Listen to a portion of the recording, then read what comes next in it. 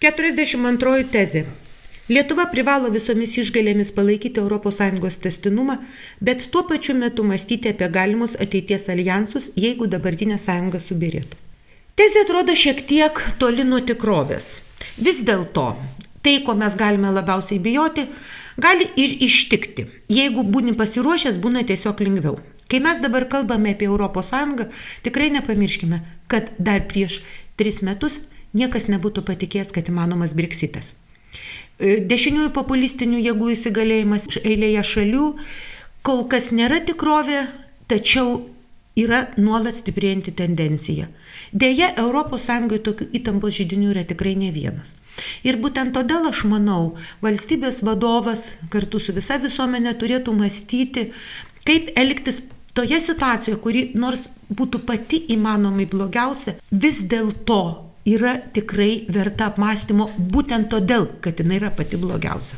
Kita vertus, negalime atmesti ir to, kad įvairios politinės jėgos esančios už ES ribų irgi aktyviai siekia, jog ES nebūtų stipri, stabili ir vieninga. Ir jos irgi stengiasi ir nori ES subirėjimo. Tokioje situacijoje Lietuva tikrai turėtų bandyti ieškoti varianto ir mąstyti apie galimas sąjungas.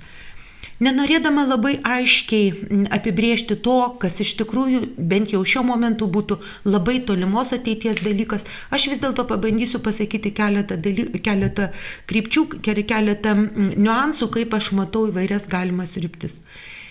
Asmeniškai man dėl įvairiausių, visų pirma, galbūt socioekonominių priežasčių Vokietija yra labai simpatiška valstybė. Tačiau vis dėlto, jeigu mes kalbame apie Vokietiją, Vokietijos tam tikras vidinis istoriškai ir įvairiai nulemtas nusistatymas prieš karinius, prieš gynybos dalykus gali lemti, kad Vokietija gali pasirodyti esanti nepasiruošusi įvairioms grėsmėms pasaulyje, kuris toks nestabilus. Jeigu kalbėtumėm apie Lenkijos kryptį, deja, šitos Lenkijos toks tam tikras imperinis mąstymas Lietuvai irgi gali būti pakankamos įtampos židinys.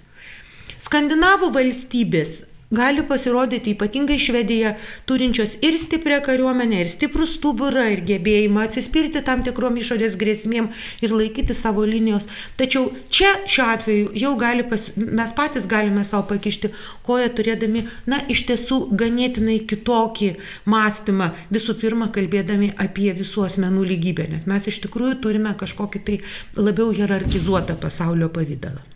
Taigi, kalbėti reikia, bet kol kas mes nekalbame ir netgi formuluoti problemas tokiame nekalbėjimo fone yra ganėtinai sudėtinga.